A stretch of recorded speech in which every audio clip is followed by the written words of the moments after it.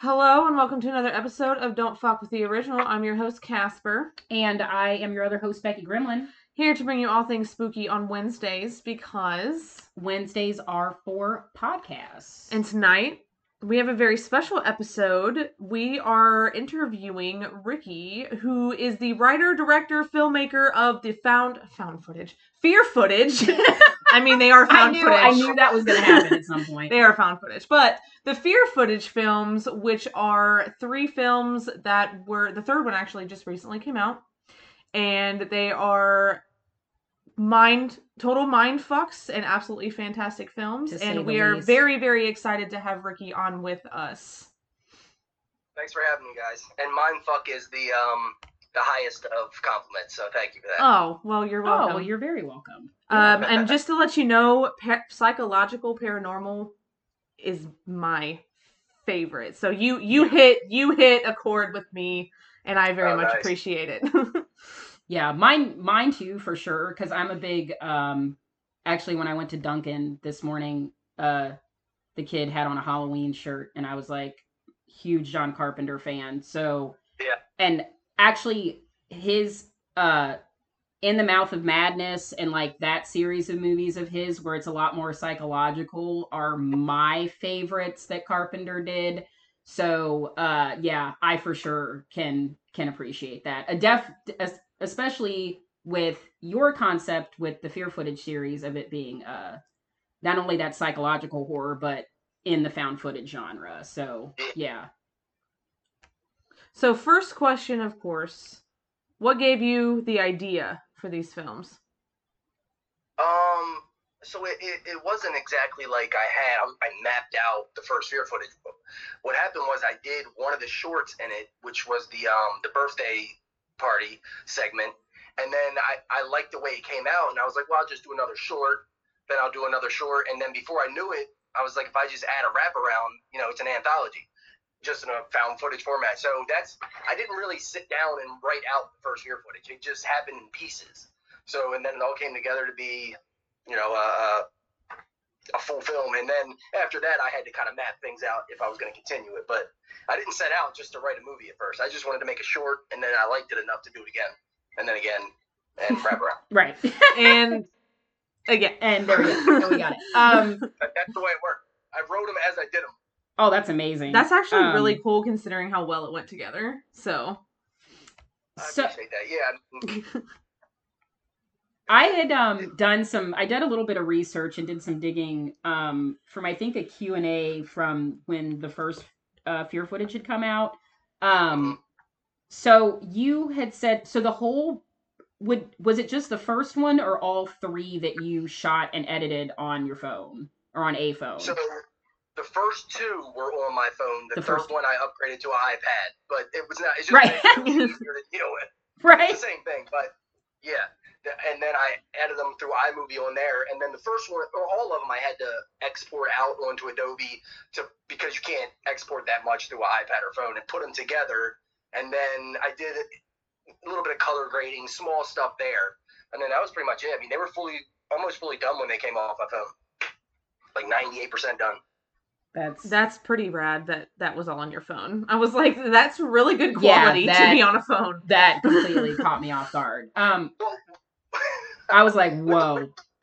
So with the first one, I didn't it's a little more dirtier and uglier than the other 2 because I didn't know what I was doing. I was kind of learning as I did it. So it, I was exporting too much and it was decreasing. But when I look at it now, I kind of like it. I'm like, it looks scary. It's grainier. That's kind of how it would look probably. So I'm okay with it now. But I didn't know what I was doing enough that I made some mistakes.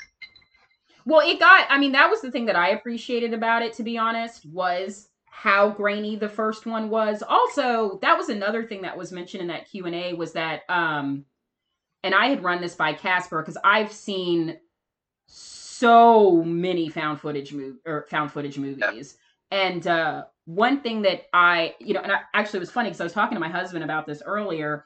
There's usually only about 3 main concepts that you see in found footage films that explain why the camera's constantly going. And usually it's like a party or home movies or security footage or with ghost the hunters. skin on it, you know. Yeah. Something Yeah. in that to that effect. But using Officer Cole and body cam footage, I don't think I'd ever seen anything like that before. I mean, I was really like trying to go through the Rolodex, like trying to go through my head if I had ever seen anything conceptualized like that before.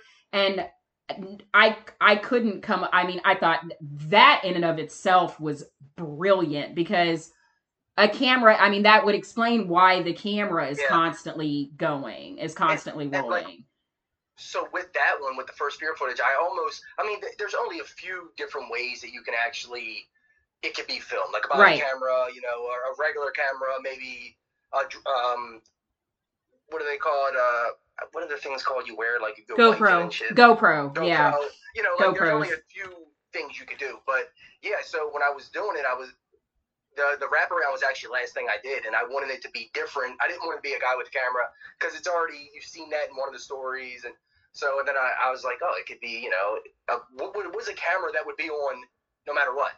It'll be a body camera. You know, he's not turning that off in the middle of it, so that's kind of how that came up. And then I thought, I mean, I just, you know, I thought it worked well for what it was, and that was my grandmother's house that I filmed that in. It was in the second one too, but I loved that too. When I heard that, I thought that was one of the questions I wanted to ask. I was like, whose house is this?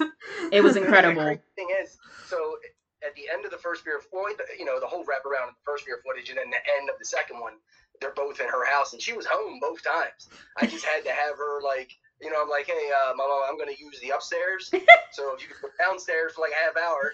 And it was, the first one was me and my wife. She was all the monsters in that one. And then the second one was me and my friend James, who was the other, you know, the other main character in part two. And he was all the monsters in that one. And I just had my grandmother kind of move around the house as I filmed it. Because the way I do it That's quick amazing. enough to where I'm not going to be there for 4 or 5 days setting up shots. I'm going to do it all in like 2 or 3 hours, and then I won't have to come back. So that's the way I did both of them. And they came out good for what they are, I think.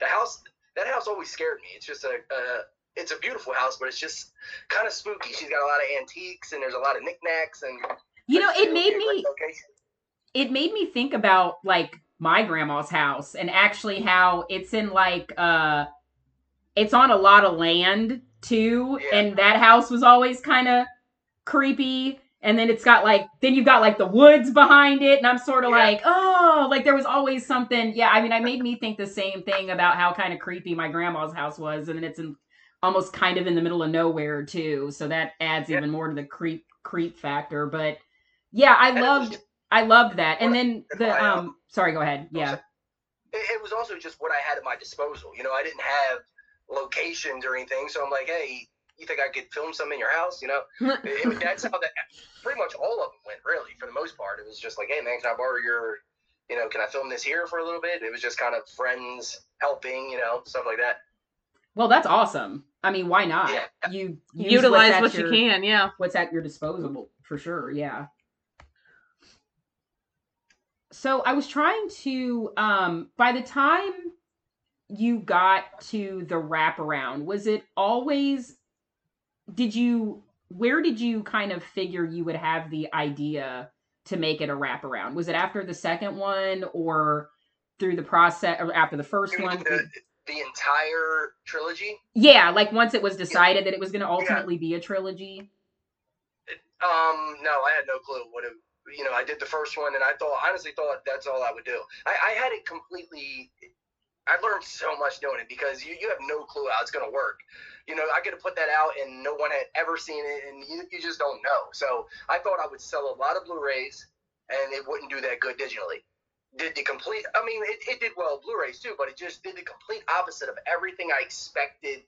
You know, it was kind of a workaround. So I didn't have any plans to make a second one, but then the first one, you know, ended up being bigger than I expected. A lot of people, it did well. So I was like, well, obviously there's interest. People liked it. I'll do another one.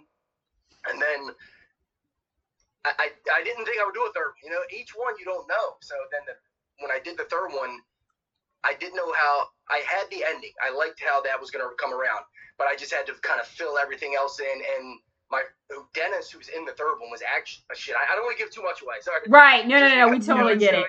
Let me not give too much away. But no, I didn't have it mapped out. It just kind of came together like that, and I actually really like how it came together. I do too.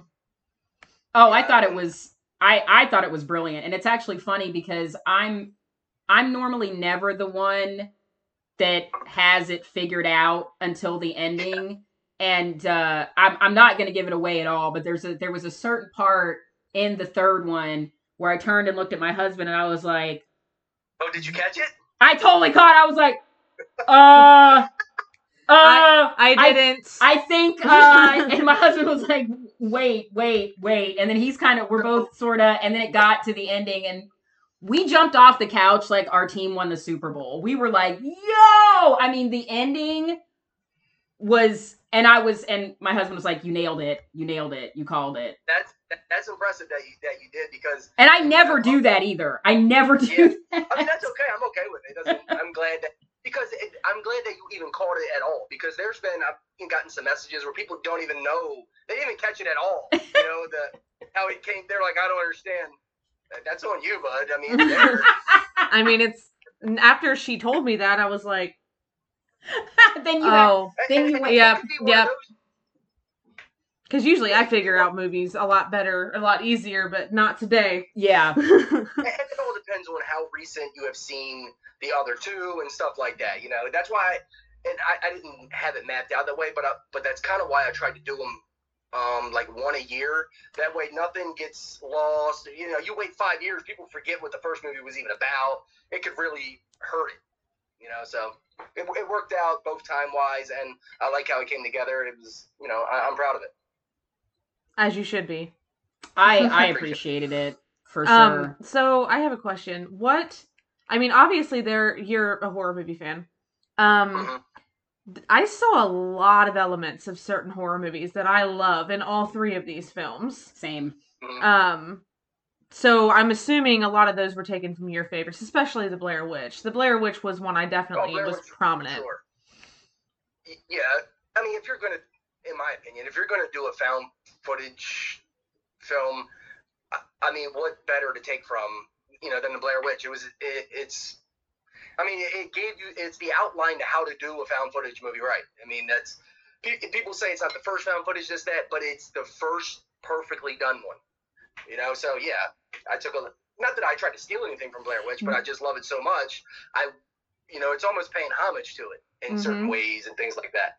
That's why I loved what you did with I saw elements of Silent Hill, I saw elements of the Blair Witch, I saw elements of Paranormal Activity, I saw elements of obviously VHS, I saw elements of The Ring because the whole tape thing. So. Oh, that's true. And see, and another thing, like you mentioned VHS, the reason I went away from the anthology format, there was a few different reasons, but a main one was I didn't like the VHS. It was, a lot of people were like, oh, it's a VHS ripoff. And I never wanted it. I never intended that because honestly, I didn't like the first VHS. Second one was amazing. I didn't think the first one was good, so I wouldn't have copied that, you know, on purpose. It just ended up being a found footage anthology. It was never like, I'm going to make VHS, you know, I'm going to copy that style. Just kind of came together. So that was a part of the reason I wanted to get away from it a little bit. And I just wanted to do something different. I think that's just because you mentioned VHS. But you know what's funny? So I didn't really think that. I guess I could see how people would look at the first one and think that it was a ripoff. I didn't think that at all. I didn't think that at all either. I obviously could see. I get people, but I don't. It's nothing like it. It's no. You know, it's a police body camera. It's just found footage, and it's an anthology, so automatically, it's a copycat. Right. You know what I mean? It really is nothing like it. I didn't think so at all. I didn't either. I think by the second, I feel like that was the brilliance of the second one, because what got me in the first one, and that was something that I really appreciated, because we've brought this up before with jump scares, that if they're placed right and done right, they work perfectly. And the jump scares worked in the first one. I mean, they got me. Jump scares get me every time. I mean, I to this day, at just like 3 years shy of 40, still watch most jump scare movies with a blanket. Like, Yeah. A lot of people, I still sleep with a nightlight. I am like, I am. being startled. There's something about being startled that people don't like. Oh Like, my people God, can no. take the slow kind of creepiness, but a lot of people I spoke to don't like to be like, oh, they don't like to be startled. Oh, I You know, hate it. Yeah. So, well, with all of those, I tried to do like a thin line between both, to where there's kind of creepiness, but then every now and then there's a jump scare. You know, the first one's pretty heavy on them. Looking back, I probably would have cut a few out, but it worked, so I'm okay with it. There's one in the Yeah. third one that I actually went, ha! Wait, what? Can you give it? Can you tell me which one it was without giving too much away? Or When the camera panned and there was a face, like immediately, like there wasn't even a hesitation.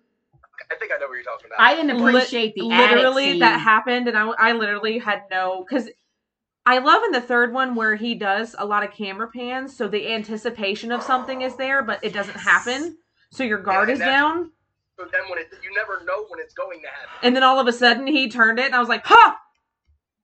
I was like, oh, there was a person. Every time he was in that hallway, the panic, every time he got back to that hallway, I was in such a panic. I was like, I can't take this anymore.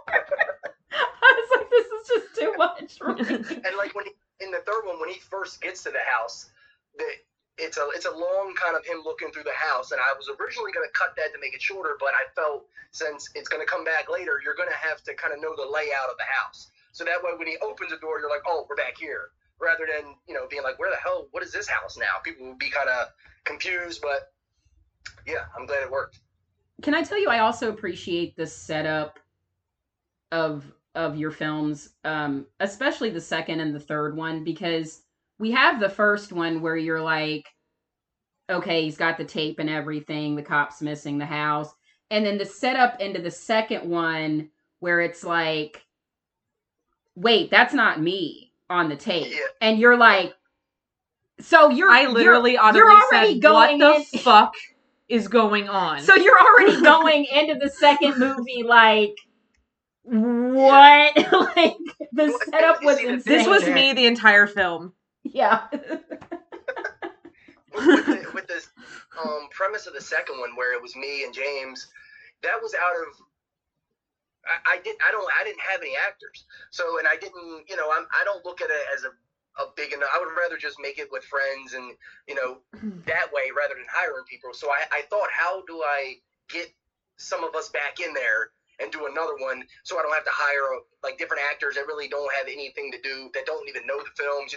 I just thought, how can I get us back in? So that was the way. I was in the shower and it came to me. I was like, oh, we see ourselves in this tape, but we don't know why, And I liked the idea. I didn't know where it would go, but I thought the premise was clever enough that right off the jump, you're like, wait, what is going on here? And it's interesting enough immediately, in my opinion. So that's how it came to be. It was out of necessity, and I liked it. Those two things come together, it works. It was perfect. And that's where her and I got,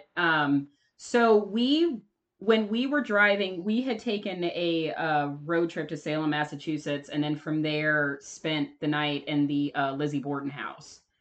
And then, wait, how was Salem?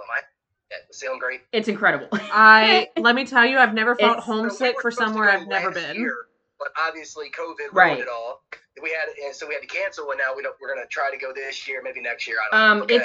It's in, obviously hopefully you're a little bit, we were like 14 hours, 15 hours. It was about 14 hours, but he's a lot closer. It was worth every bit of it. It was incredible. It was amazing. We loved it. Yeah, it was worth every bit of it. But on our drive back, we actually drove through Centralia, Pennsylvania. Oh, nice. So, which I had heard about, super creepy. She's a gamer, so very much into the Silent Hill games, and they're like that put off a lot in the second one with both of us. Was like I've actually never, especially by the third one. Yeah. It was very Silent Hill though, especially do you play games at all? I don't. You don't? Okay. So there was this game that was supposed to come out. I'm still salty about it. There was a game that was supposed to come out a few years ago called Silent Hill PT. And PT, like Paul. Oh, okay. And a demo came out where you could literally kind of play and see what was going to happen ish. And every time you'd walk through the door, you'd go down this long hallway, and then you'd walk to another door, and you'd be in it again. And then you'd walk through it, and then you'd be in it again. So, and then you could turn around, and your surroundings behind you would change, and because you'd turn back around. So, like, this whole movie, I was like, oh my god, it's so much like Silent Hill PT. Wait, so it never came out? No, it got canceled. The game got canceled. Because there was, like, a beef between two of the creators. So... Yeah, I mean, that's... Well, like, with the first one, the reason that I did that was because otherwise the movie would have been over in 5 minutes. And the cop would have walked out the door, it never came back in. It's over. Right. So, what can I do here? Just make the house kind of... It already reappeared. It could do whatever it's want at this point. So that's kind of why I did that. Otherwise, he would have just walked out the door 10 minutes and it would have been over.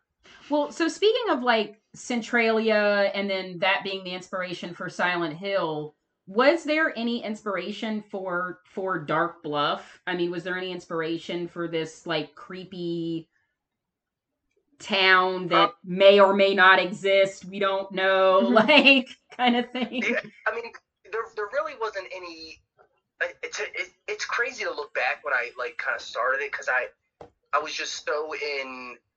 like go mode to get it done. I don't even remember where a lot of the ideas came from.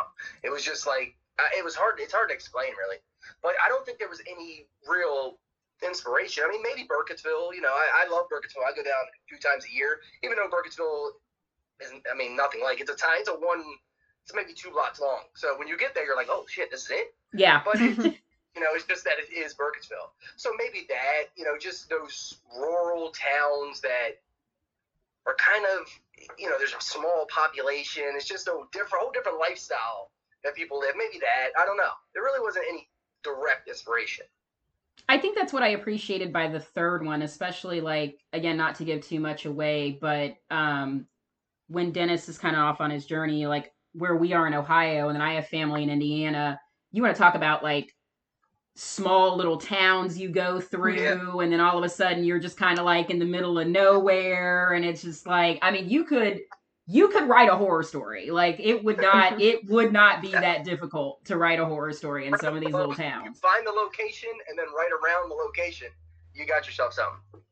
And I'm not gonna lie, general consensus with the beginning of the third one, and I don't know if you've heard this, it was the first few minutes up until it, again, like I said, the way you open your films, the third one for me, it was such a, at least for us, we were sort of like, you're sitting there watching it and you're like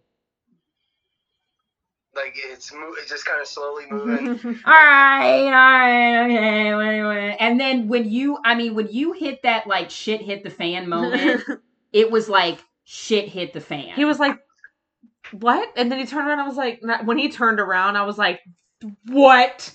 Yeah, and I mean, that was the shit. I was like, here we moment. fucking go, It was go, perfect, man. Because I feel like you lulled, and I don't know if this was done on purpose, correct me if I'm wrong, but I feel like you kind of lulled, yeah. Just to wake you up. Really. Yeah. Kind False of, sense of security.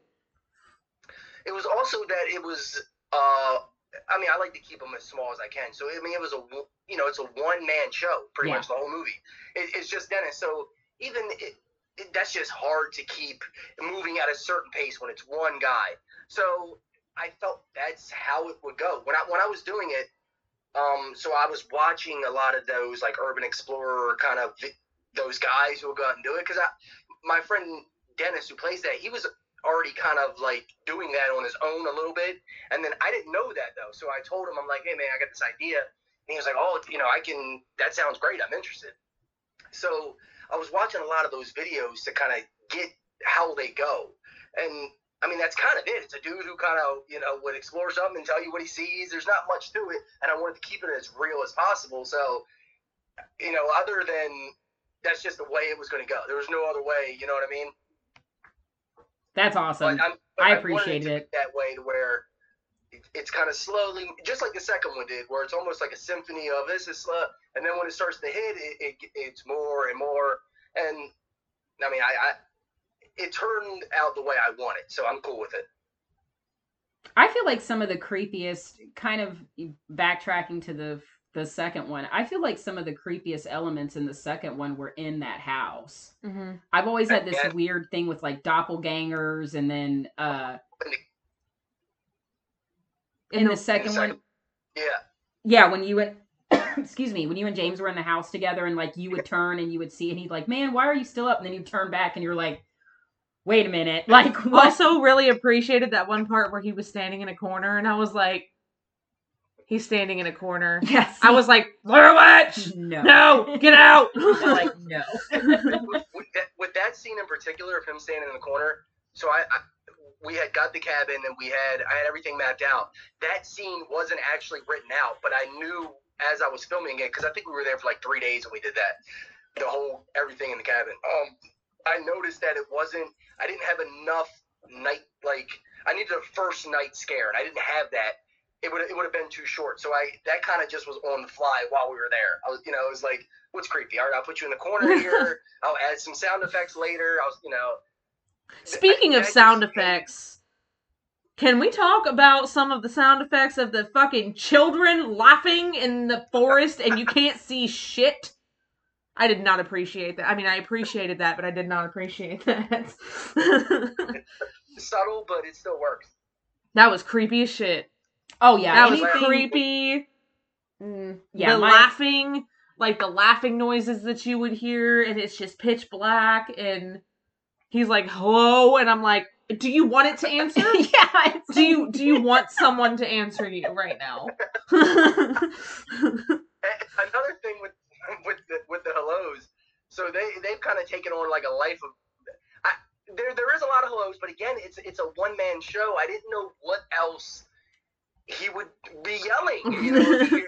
If you want help, what are you yelling? I don't. So that's just and I knew going in, I was like, it's a little excessive with them, but I feel like this is how a dude would react. I don't know, maybe not, but yeah, they kind of life of their own, like online and stuff. A lot of people send me messages, but I like it. It just it's more reason for people to be, to say something about it.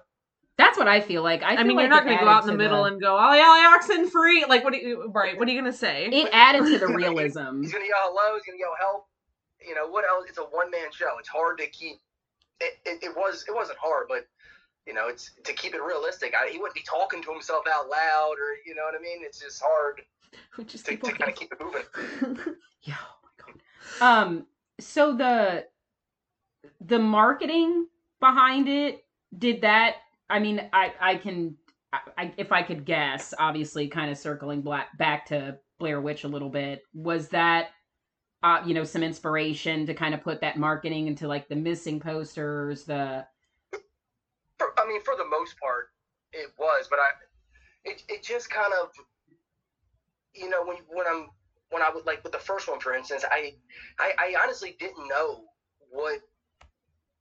how any of it would go as far as marketing. I didn't even know what, the main, it's hard to explain. I had no idea what it was going to be. And then once the cop went missing, I think I just made a missing poster, maybe put it up.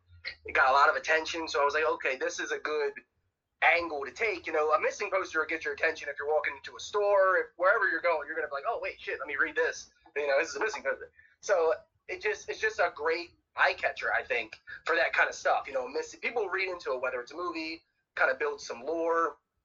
Yeah, there really wasn't no inspiration. Maybe Blair Witch.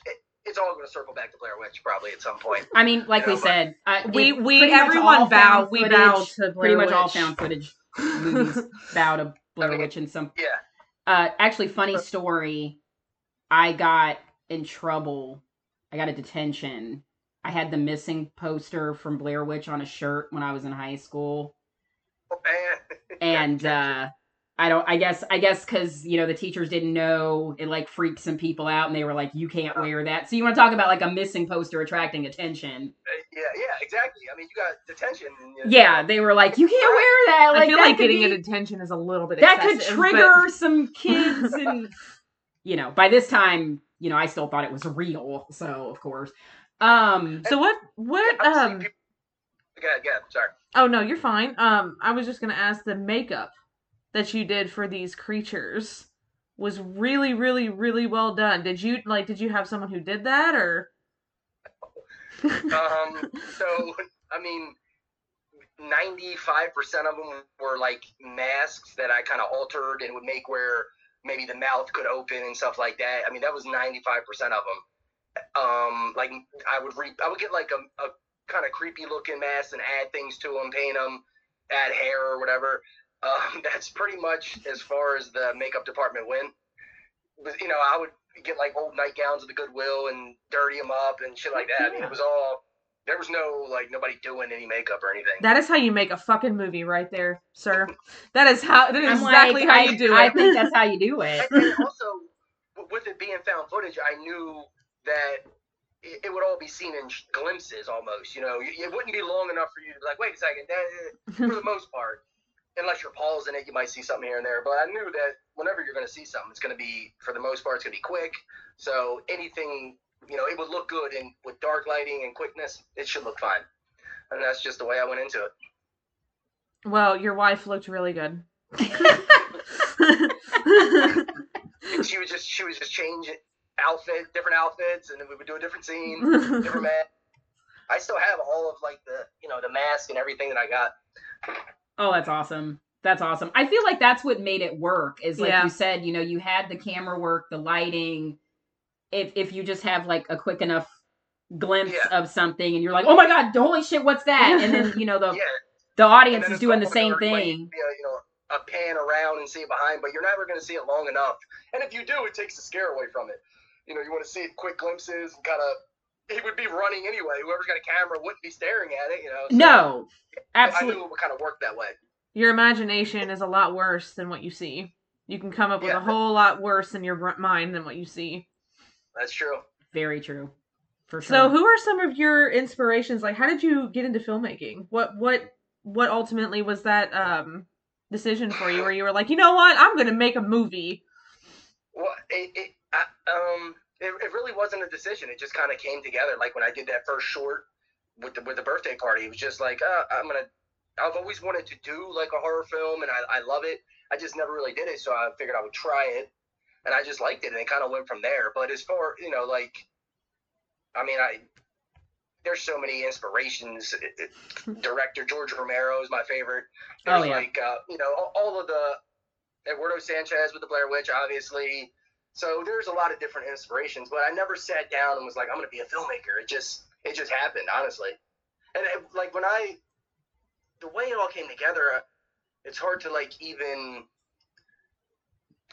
I feel like a lot of times people may not believe how simple it really was made, but it really was that way. It was my phone, my wife or my friend most of the time, and some masks and lighting, you know, and then what you're able to do in editing is when it's going to come down to it. You know, you can kind of fix or change anything, but it just all came together. It was never like a plan to be a filmmaker, honestly.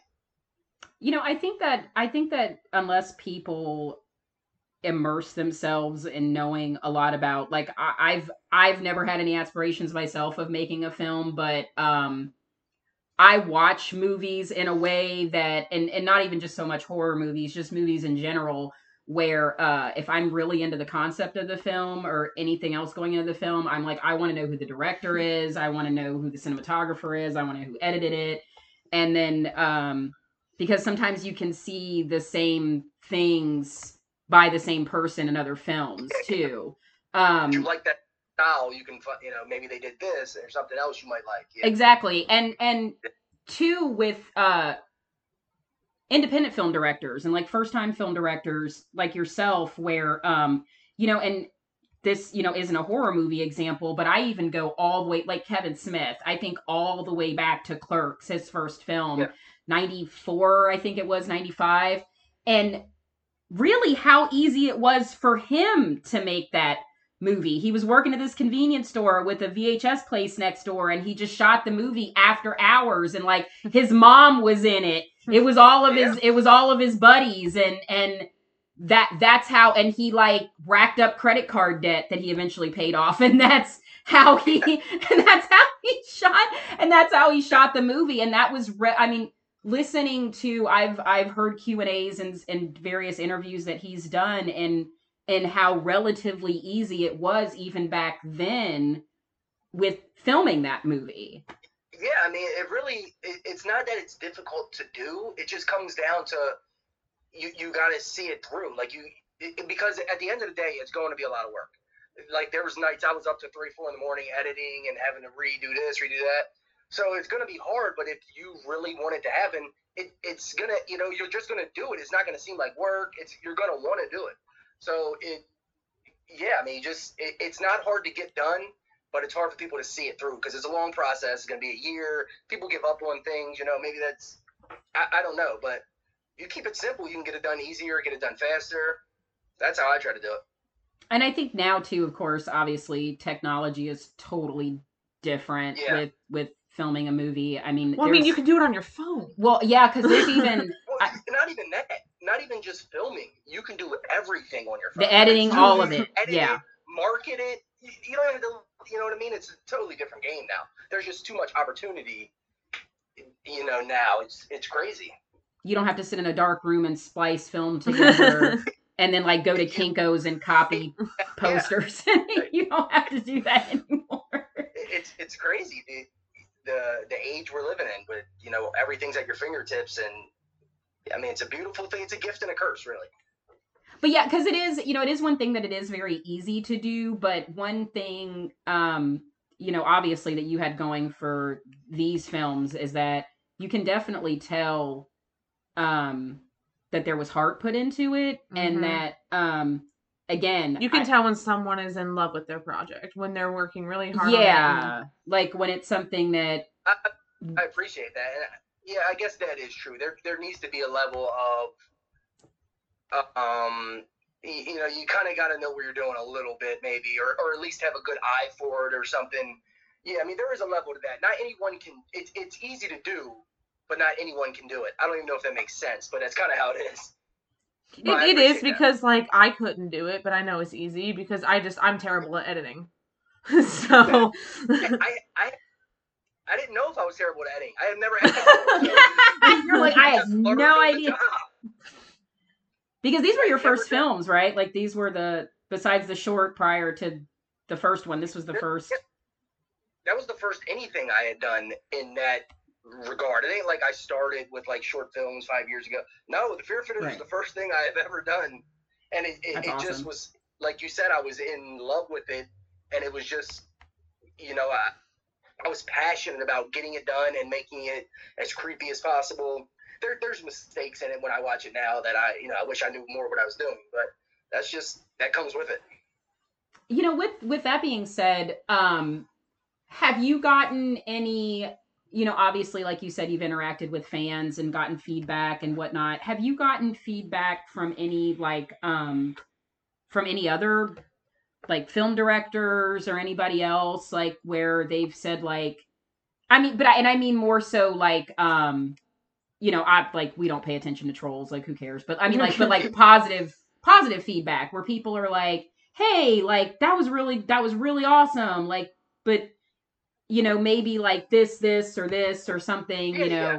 I mean, definitely. And people have, what one person might like, another one might not. And totally. You can't, you just got to make it to where you're okay with it, because you can't please everyone, especially in found footage. Right off the jump, most people are already, disregard found footage for the most part. And the good thing with found footage is it's kind of lost its luster as far as theater releases and all that for the most part, but there's still that core group that love it. I'm one of them, and you're still looking for you're still looking for new. You're still trying to get that Blair Witch back or the Paranormal Activity.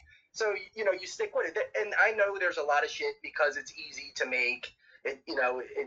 They're simple, so there's going to be a lot of, with anything, there's going to be a lot of kind of garbage, and some people may think the Fear Footage is one of those. Doesn't matter to me, but there's still good. There's gems that you're gonna find. You're gonna have to go through a lot of rocks. Yep. You're gonna find the gems down there. Oh boy. That'll keep you digging. Yeah. There are some found footage movies I have seen that are absolute trash, but I can tell you that your movies are not part of those. Yeah, no. Yours was that. Yours was a gem. Yours was the diamond. Gem.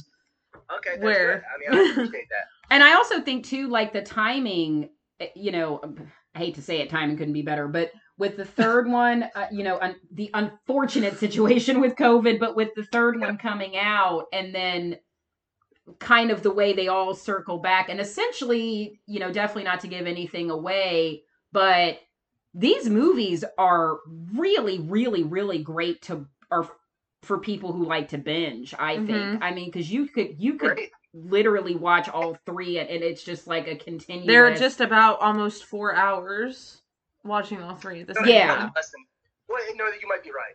Yeah, you're probably right. So they're short enough that they are bingeable, and then I feel like they also, it's better to kind of see them in that.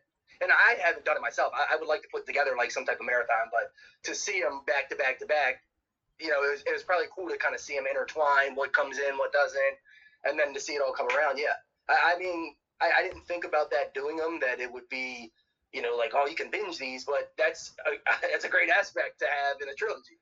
Well, yeah, I think even prior to COVID, we had kind of become like, especially with like Netflix and everything, we kind of become like most people had become like binge watchers, like, and then COVID happened and everybody's inside anyway, so it's like I was kind of more like, oh my god, I binging. have to stay inside and watch more shit. Oh no. Oh no. Look, I've been rocking Antisocial since '99. So I've been rocking this is like Antisocial for a while. this was like now, so. nothing new to me, but except movie This theaters. is cool. I have missed. Oh my god, I have missed movie theaters. I will say that, but they're kind of slowly but surely. I don't know if you guys do them, like any horror conventions. Do you guys do any of those? Oh yeah, We live about 15 minutes away from Horror Hound, actually. Okay, yeah. So I miss those. I miss theaters. I miss horror conventions. And that's What Yeah. movie were you looking forward to seeing last year that unfortunately didn't happen? yeah, that's a good question. Halloween Kills. Yes. Was, I mean, who was Carpenter. Hey, we were talking about it. Here's the thing with that, in my opinion. Those guys missed the mark. And Blumhouse knows what they're doing. Yep. But had they just dropped that digitally, Yep. like the end of September, it would have been ginormous. They wouldn't have had to pay no theater Yep. costs. They missed the mark. Because now they've missed an entire year where people, it's getting further and further away from their memories. Not that they won't come back, but I felt they missed the mark on that, because now look what's happening. You got Kong vs. Godzilla. Everything's coming out digitally now. Halloween could have been the first big one to do that, and they would have just set the bar. And I would have missed absolutely 100% paid $20 to rent that. Yeah, Like, there were same. certain movies I would have paid that to see. Because you got to look at it. Had they done that, yeah, it's not going to be like a $4.99 rental. It's going to be $29.99. People are going to pay for that. They're stuck in anyway. It's Halloween time. It's a new Halloween film. It would have done massive numbers. And Hey, I feel look, like they really missed the mark. I But paid they said this $50 year, I saw UFC pay-per-views. I saw this year that they said, regardless of COVID, it's going to be released this October. So I guess they're going to wait to see what happens. It's sad to say, but I think theaters they may not survive this. It's been a year. It's going to be hard with all the big stuff dropping digitally. What's going to bring people back in theaters? Kong vs. Godzilla would have. That's out now, and so it's, Justice League or whatever. What was the big superhero movie they dropped? Superwoman '84 maybe. Wonder I don't know, I Woman don't see- 84. Or Wonder Woman, Yeah. Wonder Woman. Stuff like that would have brought people in, but yeah, theaters may take a massive hit. A lot of them may not come back. And that really sucks, because there's I something agree. about a theater experience Yeah. with certain films. Yeah. Certain films you just have to see never- in a theater. I mean, I saw the new Halloween 2018. I went and saw that in a movie theater where I drank pumpkin liquor out of a pumpkin. I mean, Sounds like, That's how you do come it. on. I mean, that's kind of how you Like, do I it. walked in the theater and I saw a bunch of people with these pumpkins and it's straws coming out of them. And I was like, excuse me, sir, what is that? Wait, they were selling them at the theater? Yes. Yes, they were. My theater didn't do that. What the hell? Yeah, we have a And he couple was of like, it's theaters pumpkin around liquor here that, inside of that a serve pumpkin. And I was alcohol. like, and we're watching Halloween. I'm going to need to get one of those, please. Like 3, please. Thank you. Three pumpkins, Three. please. I'll take 3. Just bring them all right now. And it's just like seeing like Avengers Endgame in a movie theater. There's just certain movies, it's just, you gotta see them in a movie I've theater. never seen the Avengers. Like, I don't really do the superhero movies, but I know what you mean. They need that venue. Like, that's just, Yeah, it sucks. I don't know what's going to happen here the next year with theaters and movies, but yeah, big movies like that, it's just the way to do them, you know, because not everyone has those entertainment systems at home to where it can equal that. That's why they go to the theaters. So, yeah, I mean, hopefully they come back, but they're definitely going to take a hit. And again, just for the experience. I mean, I remember there's something about watching horror movies in theaters when something okay, happens and somebody goes, this is what I was going to bring oh up. shit. Well, no, I was going to say, or having the experience of being able to watch one. Now, going kind of circling back to Kevin Smith when he decided to sort of stick his foray into horror. I thought the movie was brilliant, but and it was during the week. I saw Tusk all by myself. Oh my god! I know it's one of those where you're kind of divided. People hate it, people love it. I love those movies that are divided like that. But yeah, it's something. It's something. I thought it was incredible. I liked the movie a lot. I'm a huge Kevin Smith fan, so I mean, I'm very biased. You know, I'm a Tarantino fan. I have these certain. I'm a Carpenter. I have these certain ones where I am going to be biased. I'm just. It's just. Yeah, no matter what they do, you're gonna love it. You're like, exactly. Love it. You're lying. No, I really love it. I love it. I know what you mean. I don't care. I love it. And then I'm the same way. Yeah, Tusk I thought was brilliant. Michael Parks was brilliant in it. Johnny Depp was brilliant in it. I mean, first of all, Johnny Depp. Justin Long was brilliant in it. I didn't know Johnny that, so that's a silver lining. Yeah, so it's dark comedy. It's a lot of dark comedy. Yeah, and then I got to meet one of the oh no, my brain. Oh no. I know. Robert Kirkman. One of the not Robert, but one of the guys that does the K&B, the special effects. Robert Kurtz. Yeah. I was going to say it's Robert Kurtzman. I'm sorry, I totally screwed that last name up. So when Robert Kurtzman kind of branched off from K&B with like Greg Nicotero and the rest of the guys, he did the special effects for Tusk, and I got to meet him when he came to one of the comic conventions in Cincinnati, and he had like the model walrus like with him, like and I was like, you worked on this? He's like, yeah. And I was like, his background's insane, all the stuff he's worked on. I was like, this is insane. This guy's pedigree is that man is just hauling a walrus with him. Yeah, just made of human skin. That's what you do. Who doesn't haul around a walrus made of human skin? You don't carry a walrus around with you? Yeah, you don't carry. Wow, I am not. She's not hip. I'm not hip. Apparently, I'm so what's very going on? out of tune. So one big question that I have, especially with these being, kind of your first 3 films, where do you go from here as far as like, do you have plans on working on anything? I mean, obviously Fear Footage is done. We're done with that. It's a very good, solid trilogy. 3 AM is incredible. And I think it just, it rocks the way it is, these 3. But I personally would love to see something from you in the future if you have anything planned. It's kind of weird now because now that I've done it, it's almost like like the bug has bit me. Like I'm already like thinking of something I could do next. I'm already bored because for the last 3-4 years that's all I did. I made one, would market it, do everything I need to do, and then during that kind of see how it's doing, begin the next one. I would maybe a month in between each for the last 3-4 years. So now that I don't have anything, I know I'm not going to do another one of these. I don't have anything planned, but I'm getting kind of, I want to create again. I'm like, I'm bored. I need to do something here. So I'm sure there'll be something down the line. I have a few ideas. We'll see what happens. But yeah, I'm sure I'll definitely do something else. That's awesome. I'm mad. Well, I'm excited. I'm excited to see what you come up with because I love these movies. Would you, I mean, I know this is kind of like looking into a crystal ball, looking into the future. Would you, just, I guess even hypothetically, would you keep it independent, like how you have up to this point? Or would you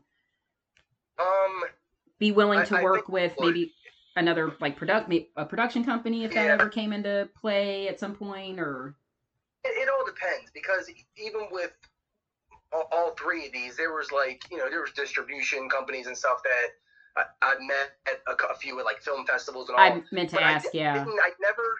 I never felt like, because especially originally, I didn't know what these movies were going to do, or I don't know how that works. And there was a lot of those companies.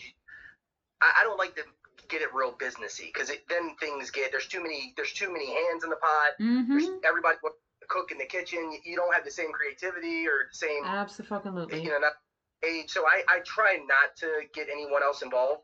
I want to have full control, but it all depends. And with like we were talking about earlier, with the way things are now, you really don't need, I think, you really don't need like these big distribution companies or anything like that. If you can get it on some sort of digital platform, and then maybe do Blu-rays on your own, however you want to do it, and build a small following, it's going to be better for you than getting some company involved that's going to put 45, 50,000 into promoting, doing all this, and then you got to recoup that before you even see $1. It's a whole. It gets. I personally don't trust it. Maybe that's what it is, and so I don't. Yeah. I don't feel like I don't feel like they could do anything for me right now that I can't do on my own. So that's the only reason I wouldn't do it. I'm happy with how they're going. So I don't know why I would change that. You know what I mean? If that's a long answer, but no, I love that I answer. I love that answer. That's how we are, even with our podcast. We want full control of it. We don't want. Yeah. We do what we want. We say what the fuck we want, and you like it or you don't. We don't really care. People have asked us, if we would ever be open to like, that was like one of the first things with podcasts was like, well, are you guys going to do YouTube? And I was like, no, see, I don't like YouTube because I don't like, I just, again, like we spoke off camera before or off podcast before that, about like, I listened to a lot of comedians podcasts, and I know a lot of comics have talked about how YouTube, there's a lot of control on what you can say and what you can do and different things like that. And then some topics that we will do on this podcast too, like we do a couple true crime episodes, and like YouTube really looks down on stuff like that. And, and we wanted complete creative control. And the other reason why I ask you that question too is because, again, like not only being a fan of found footage, I'm really a fan of indie filmmakers. And I think one really great example of how it can just all go wrong with too many hands in the pot and getting like a big production company involved was Troy Duffy's story with Boondock Saints. I don't know if you're familiar with that, but there was a great documentary called Overboard that came out. And I feel like anybody that's a first-time filmmaker or maybe not even a filmmaker, but interested in that side of it, that is a really, really great documentary to watch, because that was Boondock Saints was the first thing. He was working at a bar. He had never done a movie before, didn't go to film, didn't know anything about making a movie, and wrote this script. Postponed or something because of everything that happened with that? Well, yeah, like once he decided to go with the Weinstein Company, they wanted like totally different actors. They wanted like Mark Wahlberg. There was just like all this, and like he had this vision of who he ultimately wanted, and then they settled on, the cast originally. And the movie was shot and filmed. Wahlberg. Oh yeah, well it's Boston, and it's Boston. I'm like, wait a minute, rewind, please. They wanted Mark Wahlberg in that movie. And no offense, Norman Reedus' Irish accent in that movie was atrocious. But anyway, we're not going to talk about it. But that's neither here nor there. But the movie. So once the movie wrapped, and they were trying to get it to come out, so like Miramax dropped it. Like there was this whole thing with Miramax, and then he had to find another production company to ultimately release the film. Yeah, it was such a disaster by the end of it. And then he pretty much sold his rights to it. And then that's why it took 10 years for a sequel to finally come out and any merchandising, because it was just a total disaster. His original idea just, once other people got involved, it just went to hell. So yeah, the documentary is called Overboard. I feel like anybody that goes into filmmaking or even interested, even though it's nothing to do with horror or anything, but it's it shows you what can go wrong when you decide to put something you work on. It's your baby, but you put it in the hands of somebody else. Yeah, and that was like with a distribution companies or anything. It was the same thing. We'll take it. We will split the rights or whatever, but we have full control to change anything we want. Yeah. We can change the title if we want. We can cut a new trailer. We cut out scenes. I'm like, what is it? No, I'm not going to do none of that. It doesn't even make sense. And I just didn't like the whole business side of it. So, yeah, I mean, I'm sure. And there was a few, like, with that, there was that, it wasn't a distribution company, but they're a company to where if you're like a small, like, with the Fear Footage, small independent product, they will take your films and then kind of offer them out to like iTunes, Netflix, and see if any grab them. And then, I mean, that went wrong like 4 months ago, where all these filmmakers had these films they're called an aggregator. So this aggregator takes your films and gets it on these platforms. They get the money back to them, then they give you the money. And they were never paying. I mean, they owe, it's like millions to this point, and they just filed bankruptcy. None of these filmmakers are ever going to get none of this money back. That they spent 4 or 5 years making these films. No. Thought this was a reputable company and never saw a dime. And there's nothing they can do. It's over. So, and I watched a few like YouTube videos of filmmakers that it happened to, and I was like, I could have been one of them. Because honestly, when I was doing the first Fear Footage, I knew about, I forget the name of the company, but I knew about them because I didn't know how I was going to do it digitally. So I knew I would need that outlet. With them, you keep full control because all they do is just put it out to the platforms and they get like a cut when it comes back. But they won't change anything or anything. So I like that. But, lo and behold, it was a grimy company that just stole millions of dollars from little independent filmmakers. That's awful. And it happens it's one of those things. It's just tale as old as time, unfortunately. But I think, like you were saying before, and especially with these films, we're reaching an age where, like with podcasts, with movies, with, I even look at stand-up comics that are like, hey, you know what? I'm just going to film my own special and put it on YouTube. How about that? And I'll film it myself, and I'll have all the creative control, and I don't have to let anybody else get involved, and it's all me. I think that we've reached where you can do that now. You don't need to have Hollywood, quote unquote. Like, you don't need to get Hollywood involved anymore. I mean, those major companies and all, obviously the film's going to be bigger. Of course. And they're great. Bigger, right. But that's not always, you could still end up not making a dime at the end of the day, but your film was a massive success. That happens all the time. So it depends what you want. Do you want to look successful, or do you want to be successful? Because it's going to be two different things, and a lot of people just want to look successful. It all depends on what you want out of it. But yeah, it can be a pro and a con. I couldn't agree more. Well, I think that's all I've got. This has been great. It's been a great. Yeah, it has. Yeah, you're a really cool dude. I hope you enjoyed it. Thank you so much. I know we tried to have some prep questions, but we also try to make it, just comfortable and laid back, and that's one thing about our podcast that a lot of people actually like, because number one, we don't follow like a format. We have this format that we're gonna go over. Here's our notes. And I don't edit. I don't edit Exactly. anything. Everything's raw. Yeah. So yeah, I mean, you don't need to. So thank you so much. Thank you so much for being willing to come on and talk to us. We really hope to see something from you in the future. I appreciate me on. You guys have a great night. So real quick, I did want to say, if you wanted to plug anything, Fear Footage 3 a.m. is out now. People can they can rent it or download it off of Amazon Prime, or buy the Blu-ray directly, or from your website. TheFearFootage.com. That is correct. Awesome. All three. Yeah. So I appreciate it, guys. Great podcast. I'll be in touch. This was great. So much. Yes, thank you so much, Ricky. Thank you really so much, appreciate Ricky. it. Have a good night. So, dudes, that was pretty awesome. Thanks again, Ricky, for doing that.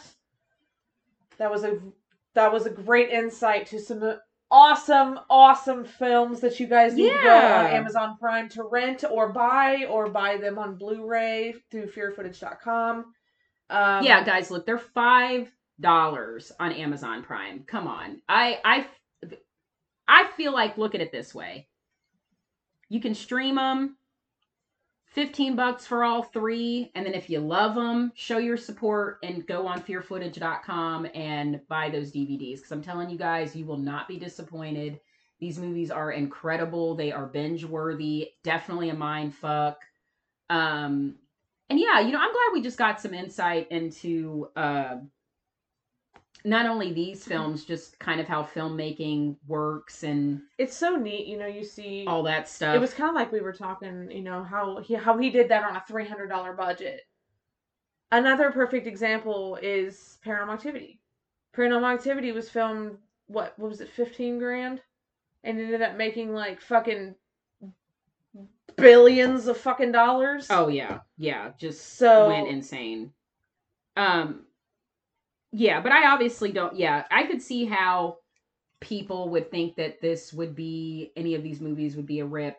I don't think so, guys. I saw the aspects of it. I did not see a ripoff. No, I saw odes to it's these like he other said, films. he's paying homage to, and again, obviously Blair Witch was mentioned a lot, but like we said, any found footage films that have come out since are all gonna look a little Blair Witchy. You know what I mean? They usually pay homage to the Blair Witch because the Blair Witch is the one that we bow down to.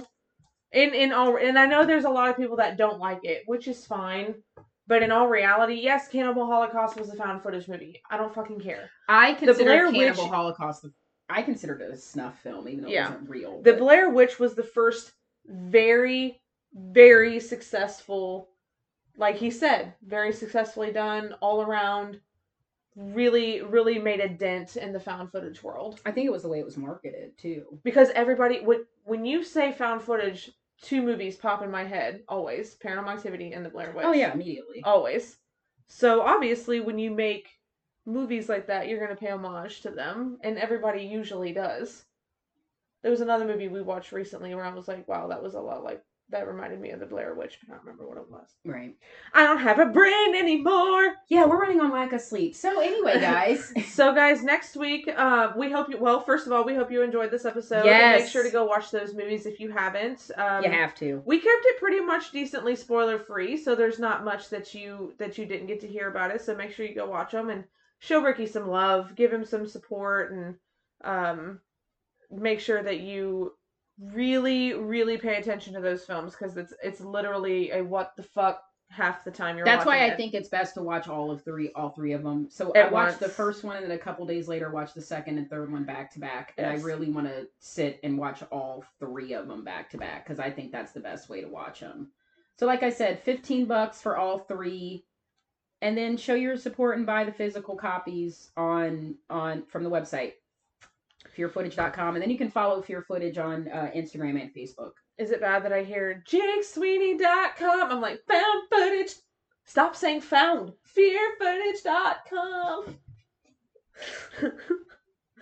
Nobody that's not around here. Like, I was actually going to post a picture of my skyline, and then I was like, I'd have to preface that I'm in Cincinnati. There's a girl I work with that's nobody's literally gonna know like, what I that don't is. fucking understand. Because she's from California. She's like, I don't Oh. fucking understand the chili thing. Well, bitch. I was like, honestly, I live here and neither do I, but it's fucking good. Look, let me tell you, they have potatoes for Lent, and I had a 3-way potato with sour cream tonight. Bitch. Change your life. You will drive from Cali to Cincinnati to have one of them motherfucking things. Let me tell you. You're like, it was life so changing. good. And I started, Altering. like, it was just everything. It was literally everything. It was everything. so dudes, next week we will be discussing That. Yep. we will be discussing the Bat Squatch of Mount St. Helens, which is a giant motherfucking bat. Guys. I love how they call it Okay. a Bat Squatch. This is crazy. Monsters in America, I think is what it's called. That was formerly on Travel Channel. I think it's on Discovery Plus now. Some of these cryptids, man, I'm telling you, guys, we're gonna have cryptid ideas for years to come. Because some of these, and not just in America, you've got them all around the world. When we did our Mokele Mimbe episode during Black History Month, like, there's so many of them, but Bat Squatch got me. I never even heard about it. The ass. And the way it coincides, actually, it's kind of interesting because the way it coincides with the eruption of Mount St. Helens almost kind of reminds me a little bit of Mothman with the Silver Bridge collapse. So it's kind of a weird. It's almost like it's almost like it's a bad. Like if you see Bat Squatch, it's like a bad omen. Like something's gonna happen. Well, I mean, if you see a motherfucking bat that's the size of a fucking Squatch, Jesus. I'd Jesus. I'd have a heart attack. I would have. For real. Fucking... But yeah, dudes, that's what we're going to be talking about next week. So make sure to stop by for our Sasquatch Bat episode. Basically. Bat Squatch. And of course, we didn't get to talk about this before the podcast, so we're going to talk about it now. A word from our sponsor. Calm your buddy down. Thank you for that. If I could sing that like Demi Lovato, I'd do it over Nick Jonas, but I can't. You're like, not tonight. I can't do it. So guys, coming soon, the price increase will be happening. Everything will go up at least $2, so I would be ordering now. We are going to be discontinuing a few items, but don't fret, some new stuff's coming on the way. And y'all, I just got some, and I'm gonna tell you all about them when I use them, because I'm gonna go to sleep and I'm gonna be like, it's all because of that. So, rest and relaxation with Calm Your Body Down. Check us out on Etsy, Instagram. Everything's at Calm Your Body Down. Thanks. That's all I got. Calm your body down. New stuff coming soon, though. We're saving some stuff for summer, so that's all I got. Anyway, of course, you guys, we have the socials. We have the Facebook, we have the Instagram, and we have the Twitter. All at Don't Fuck With The Original.